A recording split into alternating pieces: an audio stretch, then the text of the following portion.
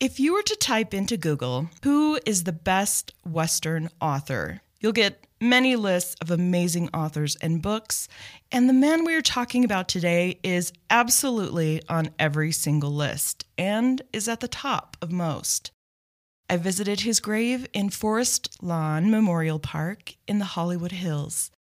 And as I started my research, I mistakenly assumed that I might have known his story already. Maybe it's the picture on the back of his books. You know, cowboy that writes cowboy stories. But as they say, you should never judge a book by its cover.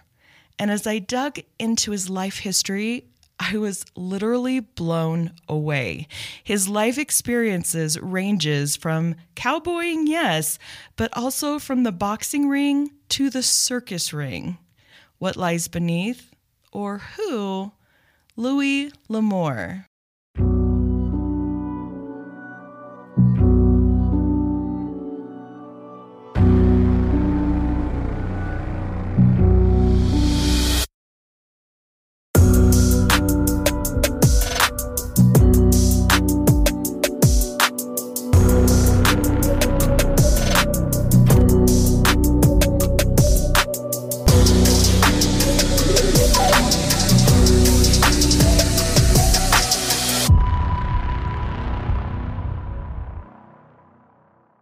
Hi, friends and Taphophiles. I'm your host, Lachelle.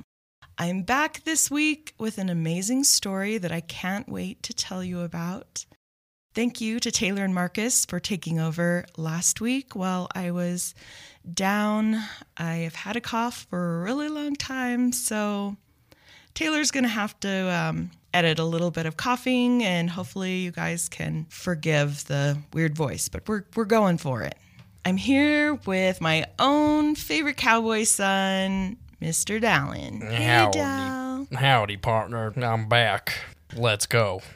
Let's go. We're talking about one of your favorite authors today, Dal, Louis L'Amour. Indeed. If you were to make your own list of favorite Western writers, who would be on your list? Well, Louis L'Amour, obviously, because we're talking about him. He's pretty darn good. Yeah. Zane Grey, and Larry McMurtry. I'm actually reading one of his right now, and it's pretty darn good. Yeah, you're reading one of my favorite books. Yeah, Lonesome Dove. Lonesome Dove. I know quite a few from Louis. I've read a couple of his. I've read Passing Through, and one called The Warrior's Path, one called Hondo. Mm-hmm. And the other That's one a famous one. is... I don't remember what it's called, but it's about this really cool boxer dude. He just beats everybody up with his bare hands. Oh, It's yeah. pretty tough. He takes that from some of his own experiences that we'll talk about here in a bit. My favorite is Down the Long Hills. Is that a Louis? It's a Louis. Mm-hmm. But also I would add to that list Charles Portis. I don't know if I'm saying that right, but he wrote True Grit. Oh, which I love the story of True Grit and the movies. Jack London. Oh. I think he counts as a Western writer. For sure. And Cormac McCarthy, who wrote All the Pretty Horses. Oh, okay. I love that one. That's cool, yeah. Yeah, I've read a lot of Jack London, too. He's really good. Yeah, amazing. I went to the grave of Louis L'Amour in Forest Lawn Memorial Park in Hollywood. And the guest list, so to speak, in this cemetery reads like the Academy Awards. Betty Davis, Gene Autry, Lucille Ball, Bill Baxby. If you'll remember, Dallin wouldn't remember this, but he was the first guy to play the Hulk. Like in the dorky 70s one? Yeah, which I loved. Yeah.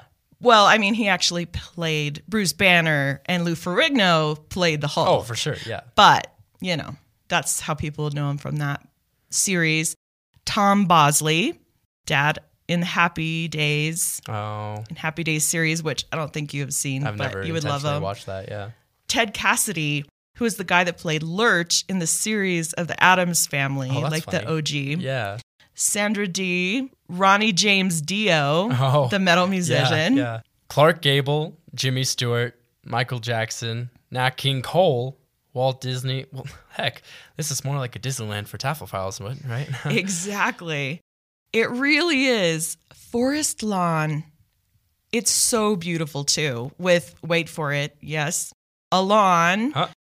And just as far as you can see, just lawns because it is the flat memorial markers.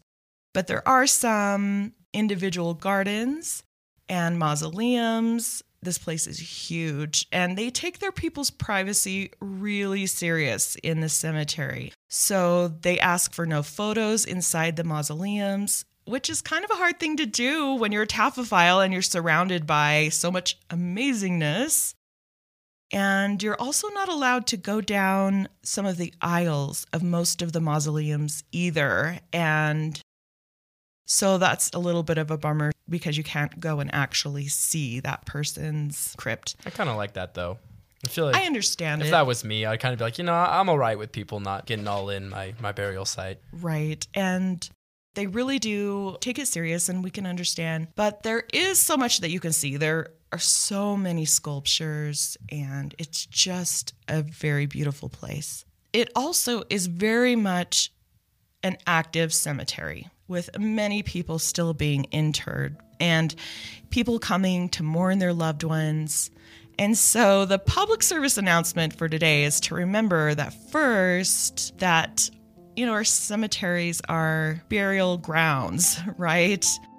That they're a sacred space and they're a mourning space. And they're first there for the families of the people who have died, obviously. But then, we can go and enjoy them too. But I think many people get a little too caught up in the excitement of finding, a famous person's grave and kind of forget that next to them is a person that's actually still mourning their loved one that is buried nearby. So as you take your cemetery wanders, just remember to be thoughtful. And let me just tell you how I believe about this part of cemetery etiquette. It's not what everyone thinks about the cemetery, but this is my opinion. That first, that they're there for the people that are mourning. So you can't go there at night? But enter the cemetery or graveyard like you're visiting the home of someone you're just meeting. Like you don't just tromp in and sit on the couch, throw your feet up. That would be rude. That would be a little rude. But at a cemetery, I enter quietly and I look around to see if there are any mourners or funeral services. And of course, if it's a really old cemetery, you probably won't see mourners or funeral services, but I still like to kind of enter this way and just get the feel of the place. Try not to walk across the graves and stay to the paths when I can. And I try not to touch the stones. It's best when I take a soft brush to brush off dirt or leaves instead of wiping them away with your hands because it gets oils and things into the stone. I respectfully say their names and the dates. And even though, I love to go to cemeteries and we joke about it being Disneyland, I'm actually very serious as I walk through and photograph the stones. And I'm thinking about the people that are there and who they may have been. I personally don't agree with taking ghost hunting equipment into the cemetery. I have seen some very respectful videos of people doing this, but I also have seen a lot of laughing, squealing, joking, jump scares, and it just kind of rubs me the wrong way, right? I do leave an offering sometimes of flowers or a small rock or coin, but, we don't want to leave trash. And please, for the love of all that is holy, do not sit on, lean on, or put your foot up on any of the graves or monuments. I have seen this, and it's just so cringy. I saw a man sitting on a vault-style grave, talking on the phone in Charleston Circular Churchyard, and I was leaving, and it was just all I could do not to just go back in there and ask this man to please haul his keister up and off of that 200-year-old grave. Oh, yeah, that's no bueno. We don't like that. I mean, there's like benches at the graveyard. You don't really need to sit on people's graves. That's not like...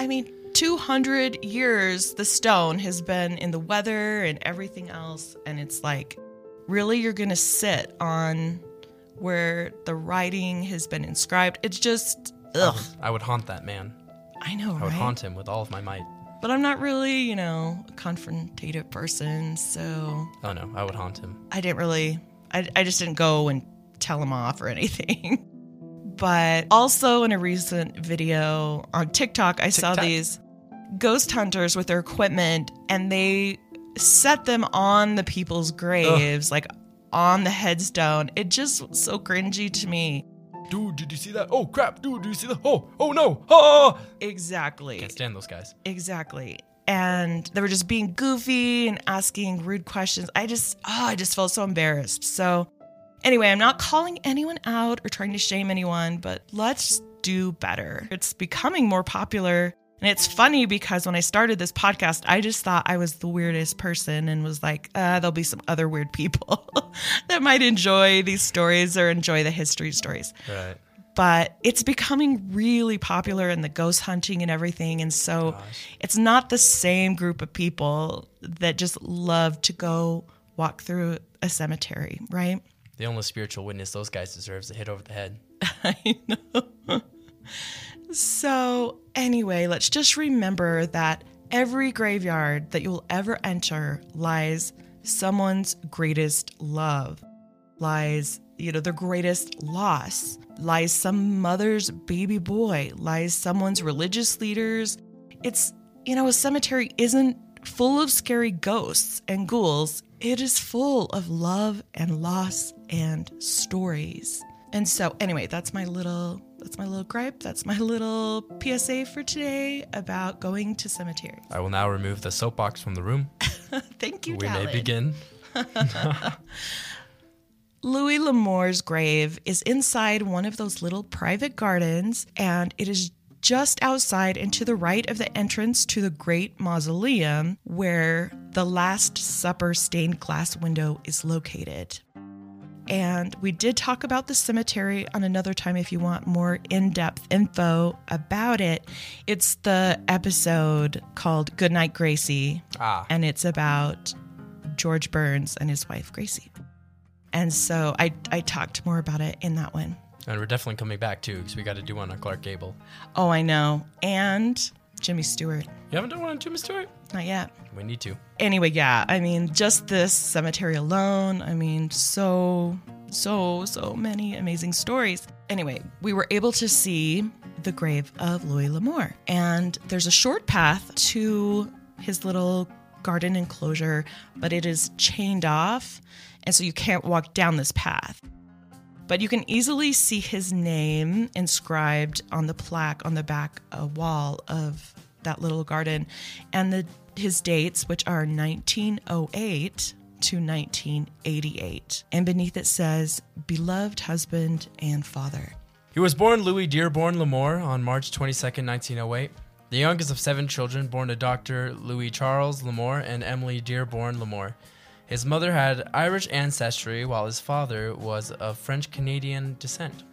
His father had arrived in the Dakota Territory in 1882.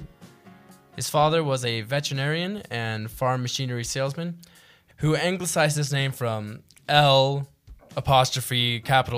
Amour to L'Amour, like capital L-A, capital M-O-O-R-E.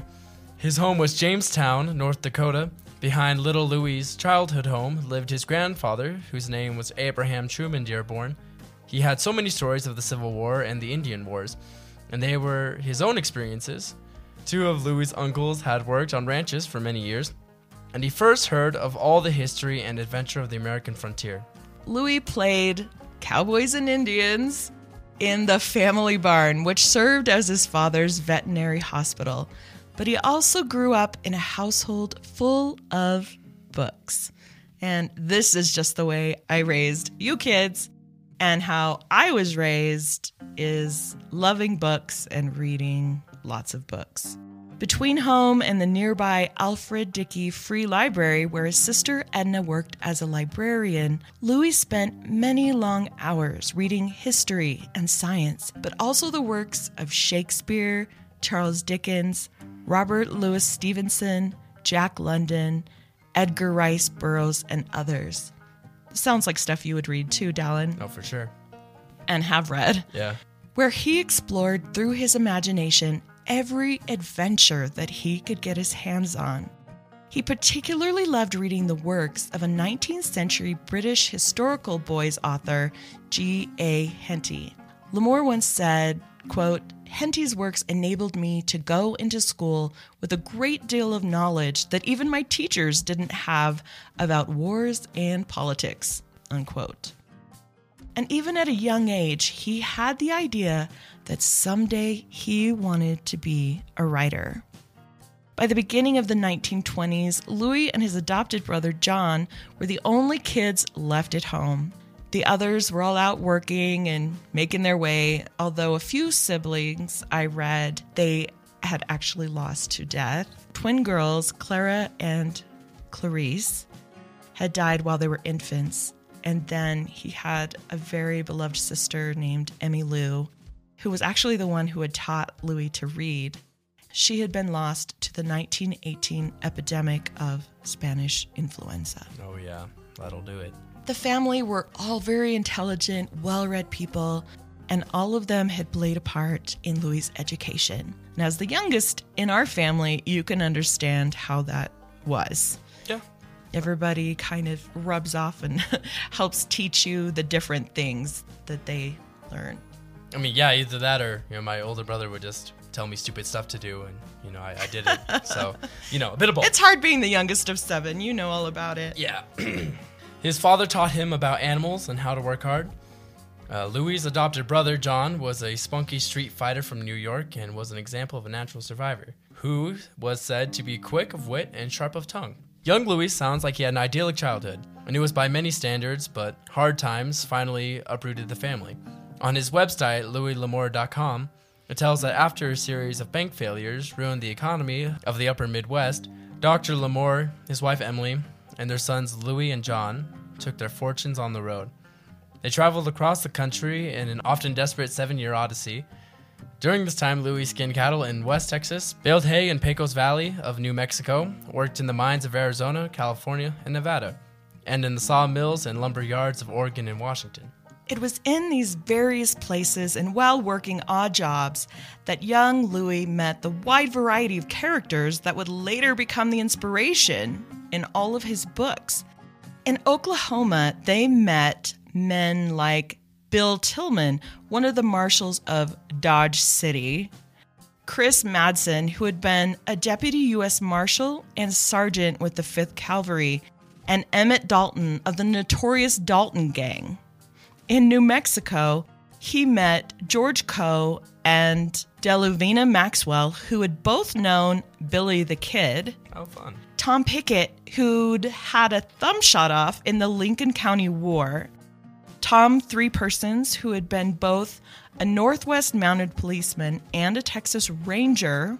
Elfagio Baca, a famous New Mexico lawyer who had once engaged over 80 of Tom Slaughter's cowboys for 33 hours in one of the West's most famous gunfights. Can you even believe this list? Yeah. During his years in Arizona, Louis met Jeff Milton, a Texas Ranger and Border Patrolman, and Jim Roberts. And Jim Roberts, the last survivor of the Tonto Basin War, and later Marshal of Jerome. Oh. But perhaps most importantly, during the years he was traveling around the country, young Louis met hundreds of men and women who, though unknown historically, were equally important as examples of what people of the 19th century were like, and especially out west. Right. Louis even had a career as a professional boxer.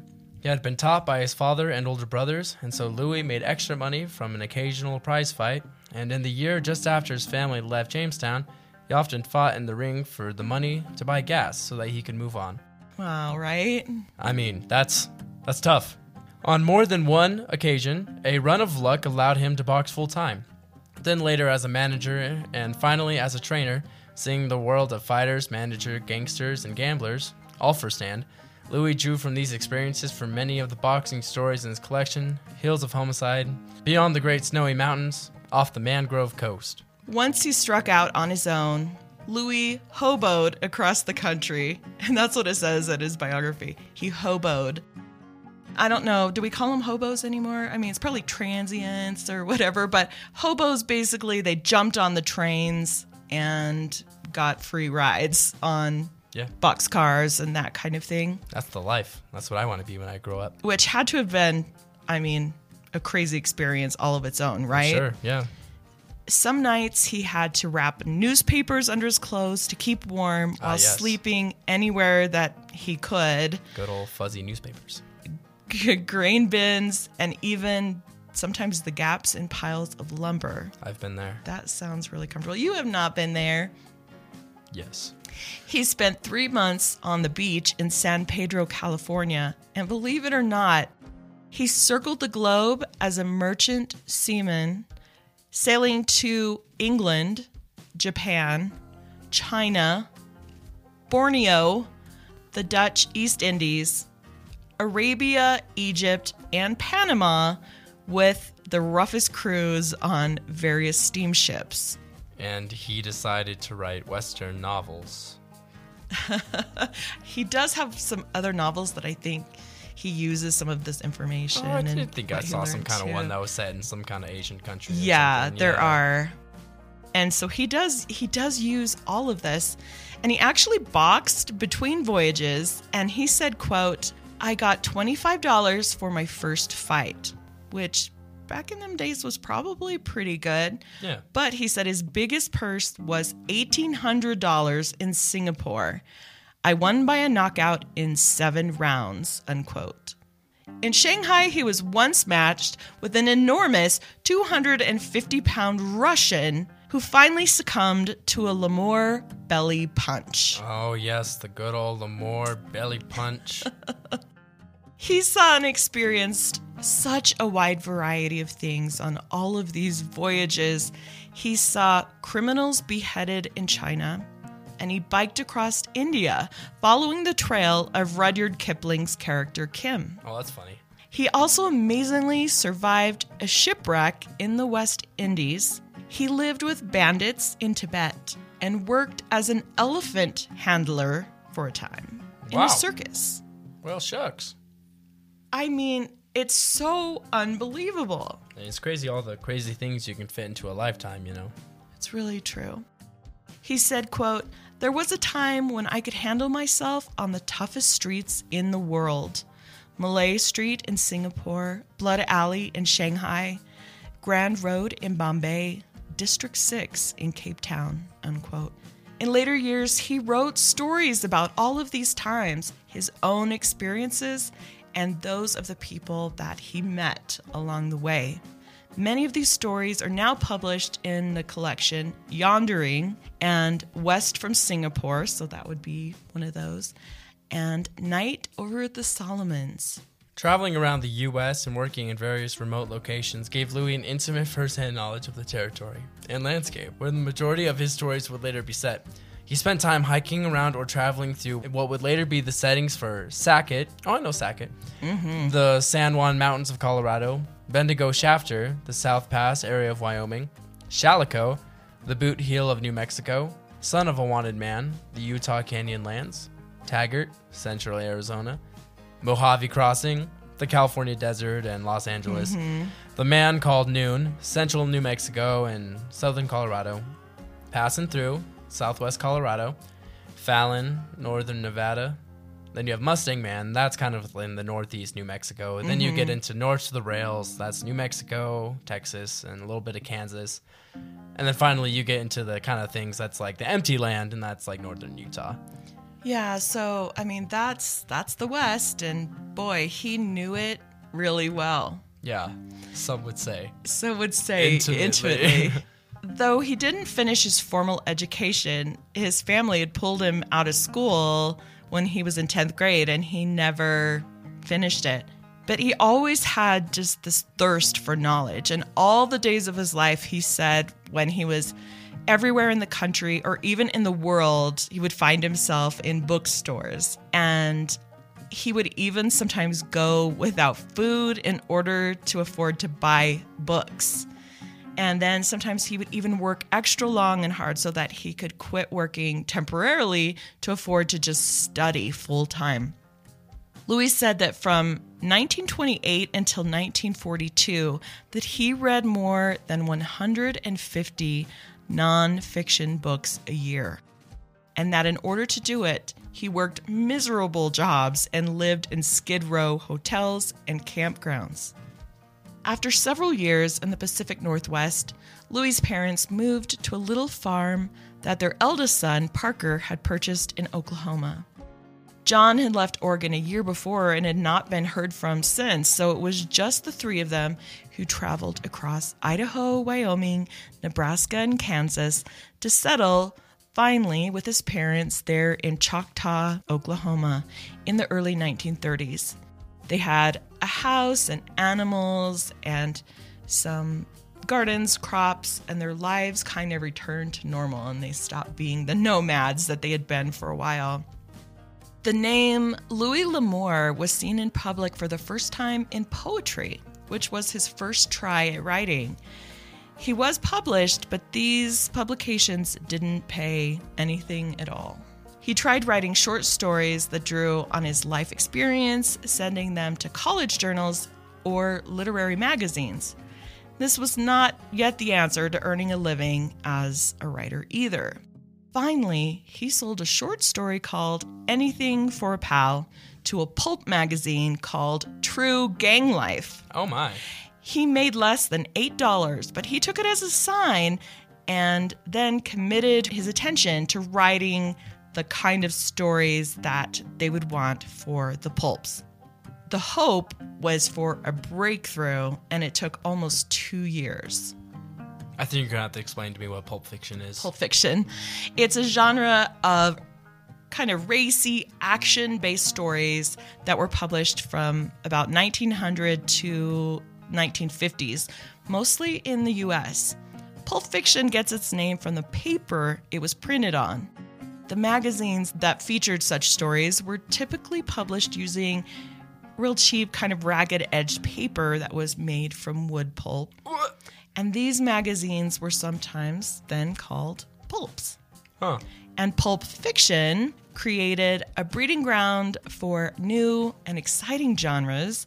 They had eye-catching covers and dramatic, fast-paced, simple stories that left behind a legacy that can still be seen today in our comics, but also movies, TV, books that feature action heroes and over-the-top villains.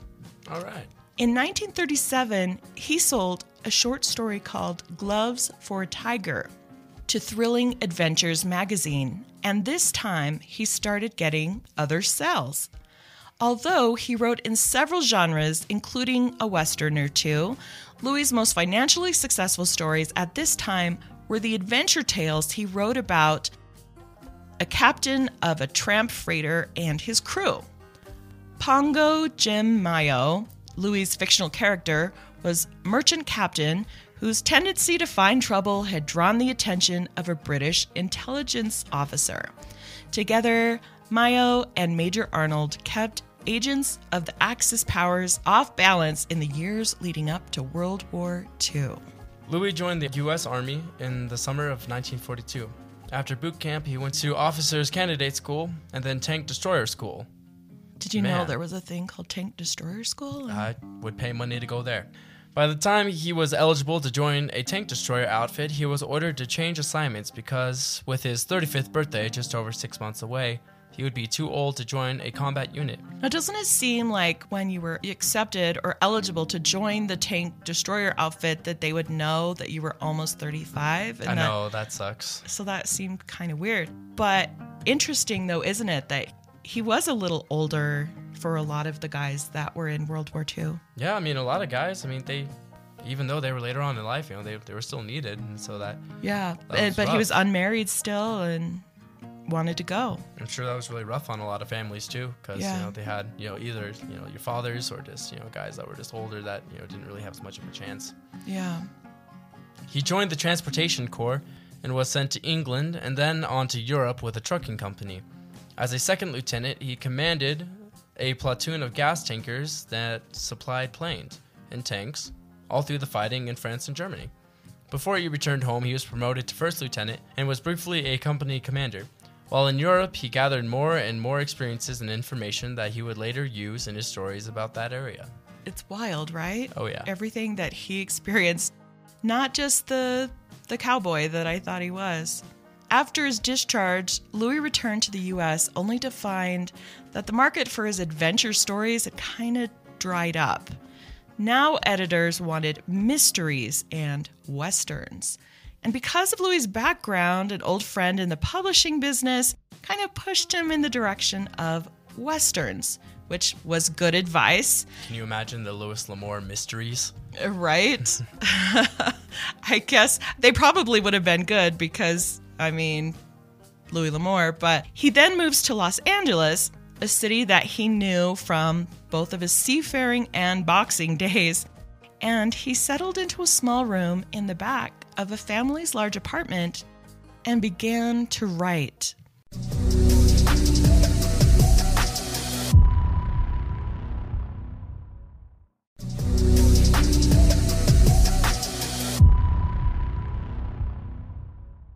He recalled that for the first couple years, he was writing sitting on the bed and worked with his typewriter sitting on a folding chair. Compared to his Oklahoma days, his output was enormous. He was just writing so prolifically. In 1 year, he sold almost a story a week and wrote even more than that. The pulp magazines, they'd never really paid very well, and that situation was still the same. Louis' average take on a short story was less than $100. But if you're writing one a week, that's pretty good, actually. Yeah, it wasn't terrible.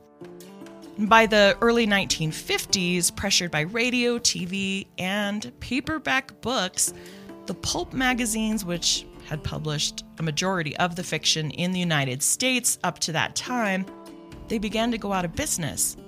Many writers, Louis included, found it harder and harder to sell their stories.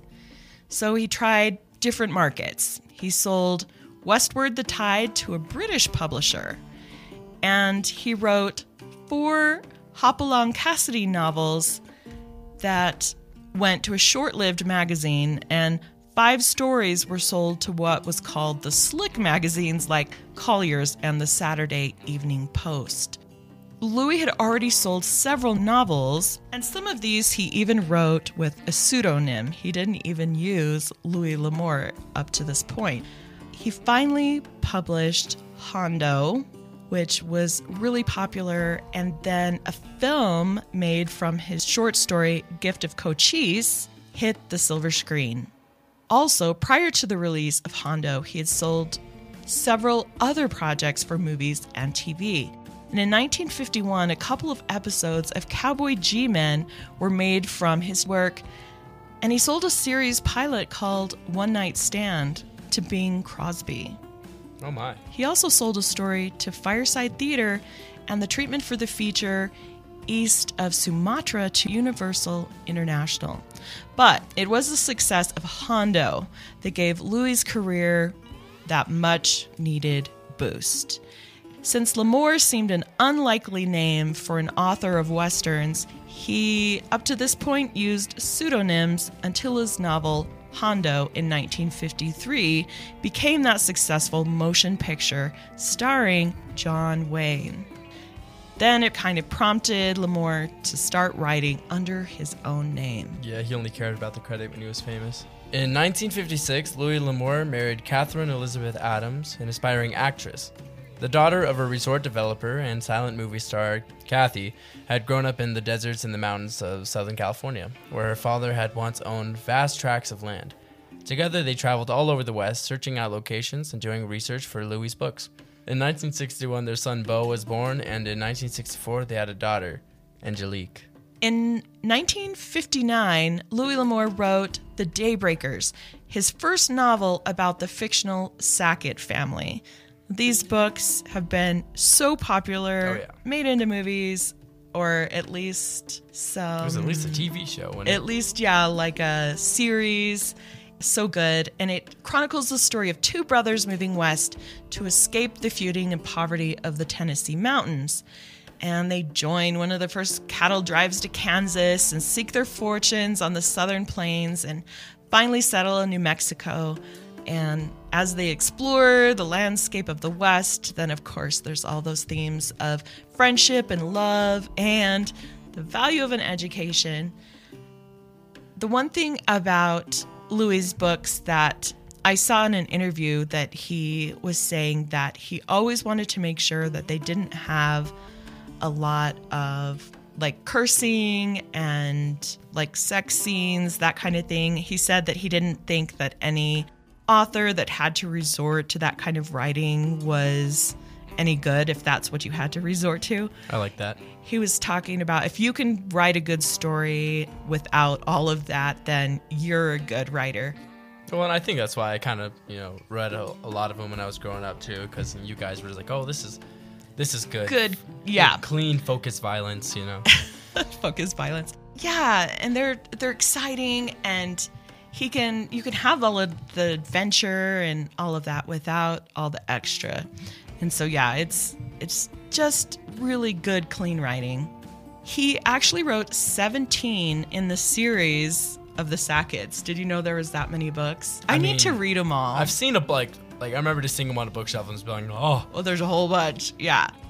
And did you know that he actually intended to write 7 or 8 more? Oh my. I mean, this guy, he had more information and stories in his head than he could actually write fast enough. Seems like a good problem to have if you're, a writer in that genre. Towards the end of his life, he actually wrote 3 books a year. Oh, yeah? And published several a year. Yeah. I mean, still just writing. Yeah. I mean, they're generally like shorter books and like, but they're all just these crazy random like stories that like it would take me like, years to think of something like that, but he just came so naturally to him. And I think because he just had all these experiences that he could just think up another story that, maybe could go with what he had already been through or what he had seen or people that he'd met, and he would just thought, ding, that would be such an amazing story. And in addition to pleasing all his millions of fans, Louis later won the Western Writers of America's Golden Spur Award for Down the Long Hills, which I love, North Dakota's Theodore Roosevelt Rough Rider Award. His novel Hondo and Flint are voted places in the 25 best Western novels of all time. And 5 years later, Louis sold his 100 millionth book and had won the Western Writers of America's Golden Saddleman Award. In 1983, U.S. Congress voted him the National Gold Medal, and a year later, the Medal of Freedom. Louis' books have been translated into over 15 foreign languages and are sold in English in almost a dozen countries. I mean, you almost just get that famous just by accident, I mean, that's amazing. Wild, right? Louis loved to collect books, and finally, he had the space and the money to just do that. His private library was supposed to have been to nearly 10,000 books. This is your personal library. I mean, I know that we have hundreds of books, like, no lie. Maybe. But 10,000? Wow. That's insane. And half again as many journals and periodicals. And he loved to work out. He was always very athletic, always did all these physical things. And so he would spend several hours a day lifting weights, skipping rope, punching a big, heavy punching bag, which I saw in different videos, him just, duking it out with his punching bag. And he did this first, and he had a paved area and a small backyard in Hollywood. And then later, he had his garage converted into a gym. And in 1966, he would take his family to spend the summer in Durango, Colorado, another place he had visited with a mining buddy in the late 1920s. And for over 10 years, they spent the month of August at the Strater Hotel. Louis dividing his time between writing in a corner room over the Diamond Bell Saloon and hiking in the La Plata or San Juan Mountains. Later years, he participated in the Presidential Committee on Space, a Ute-Comanche peace treaty, and was on the National Board of Library Congress Center for the book. That's awesome. So he had so many books. I mean, just wrote and wrote and wrote, and they're all good. They're all out there. They're They're all good. And there was a lot that were made into movies. I was looking this up earlier, and there's The Burning Hills, Apache Territory, Hondo, Taggart, The Tall Stranger, The Shadow Riders, Quick and the Dead. And I love the ones with Sam Elliott or Tom Selleck. Oh, yes. Sam Elliott is always the guy with the big old Huge handlebar mustache. Yes. Yeah. He's so great. I just love Sam Elliott. Yeah, he's great. And Tom Selleck, of course. The summer of 1987, Louis caught pneumonia. In a few weeks, he threw it off and was seemingly healthy until late fall, when he caught it again. Oh, gosh. Sounds a little too close to home right at the moment. The first round of tests showed nothing, but ultimately a needle biopsy caught malignant cancer cells. Going back through the x-rays, doctors discovered a thin veil of cancerous material running throughout his lungs. Oh. Because the cancer was not localized in any one spot, surgery was not possible. He began his long, postponed memoir, Education of a Wandering Man. As the disease progressed, Louis moved his work from his office to a desk in an upstairs bedroom, and ultimately into the master bedroom.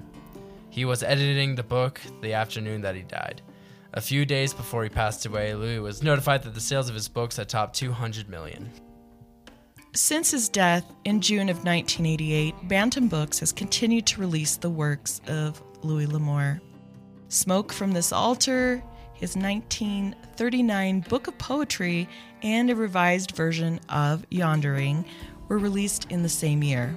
Since then, there have been re-releases of the 4 Hopalong Cassidy novels written under a pseudonym, and I have to say that his son said that there were so many revisions that the editors took. They edited so much of it out that he refused to claim these books as his own because they just didn't seem like his books anymore. They ripped it apart. And so he was always like, nope, I didn't write those. And so he did write those, but then they kind of messed it up the way he didn't like it. So, right. I always respected authors that use pseudonyms anyway, because they're kind of just like, I'm just writing a book, but I don't need everybody to know who I am. Yeah, I can see that. In the years since his death in 1988, over 120 million copies of his books have been sold. None of Louis L'Amour's Bantam titles have ever been out of print. Ever? Ever. Dadgum. His autobiography, Education of a Wandering Man, was published posthumously in 1989. I liked this quote of his. A mind, like a home, is furnished by its owner. So if one's life is cold and bare, he can blame none but himself. Wow. That's good, right? Oh my gosh. That's deep right there. I think so too.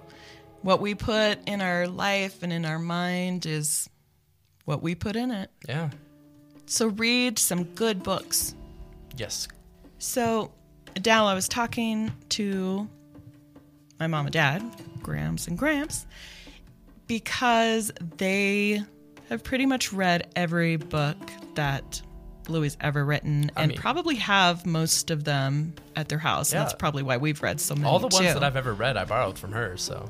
Right.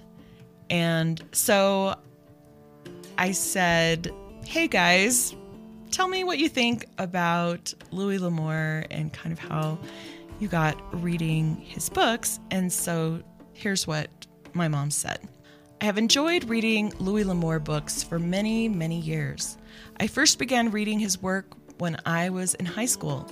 My dad suggested that I might enjoy this Western author who was writing about the Old West. At the time, Louis had some of his short stories in a pulp magazine called Western Romances. I found that I did enjoy reading about the West and the people who carved out a place for themselves here. As L'Amour began writing novels, I was immediately on board. I liked his characters, I liked their strength, their feeling for the right and the care of others, and each of their stories were so different. The first novel I read was Hondo. Later, Dad and I got Gary reading them, and his favorite book is Hondo. In those days, we were always going to secondhand bookstores and to yard sales where we were able to buy his books for 10 or 15 cents. Over time, we collected nearly all of his works one way or another. Louis L'Amour personally would hike the mountains and trails that he wrote about, and he camped out at these places. He also talked to many old-timers. Often in his books, there was a map of the area in the front of the book. He always said if there was a stream in his book, there was a stream there in real life. When Louis began his stories of the Sackett family, they became an instant overnight hit and became one of the favorites of all time. It's kind of funny, we actually named our dog, an Irish setter, Sackett. And that's true. I had a big red dog named Sackett. Oh, that's awesome. The first Sackett family book was The Daybreakers. Then he later wrote 17 other Sackett novels about various members of the family. So during the pandemic, I decided to get out all of his books and read them again. It was a fun time. Our favorite books are probably way too numerous to mention, but some would include The Key Lock Man, The Daybreakers, Hondo, Ride the Dark Trail, and Crazy Woman Creek. Another favorite of many people is a book that he wrote that was not a Western, and it takes place in modern times with a Native American U-2 pilot being shot down over Russia.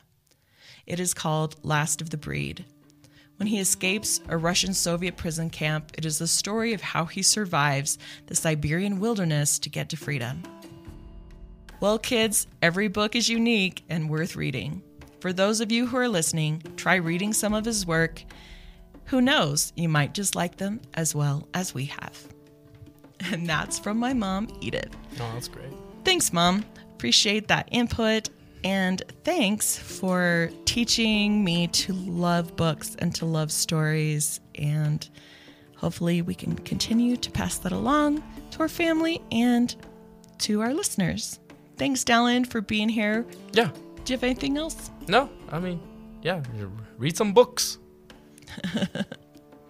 At the time of his death, almost all of his 105 existing works were 89 novels, 14 short story collections, and 2 full-length works of nonfiction were still in print, and he was one of the world's most popular writers. This was Stones, Bones, and Shadows.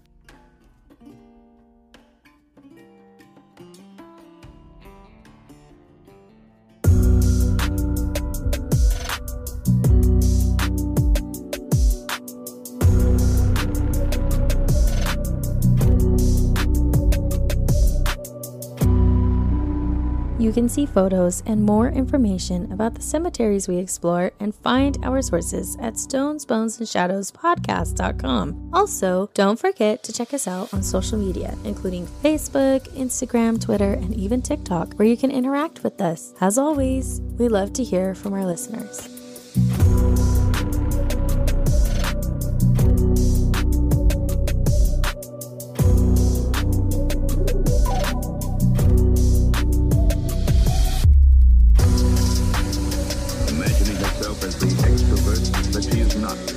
She goes over and over little events in her life, reliving her successes,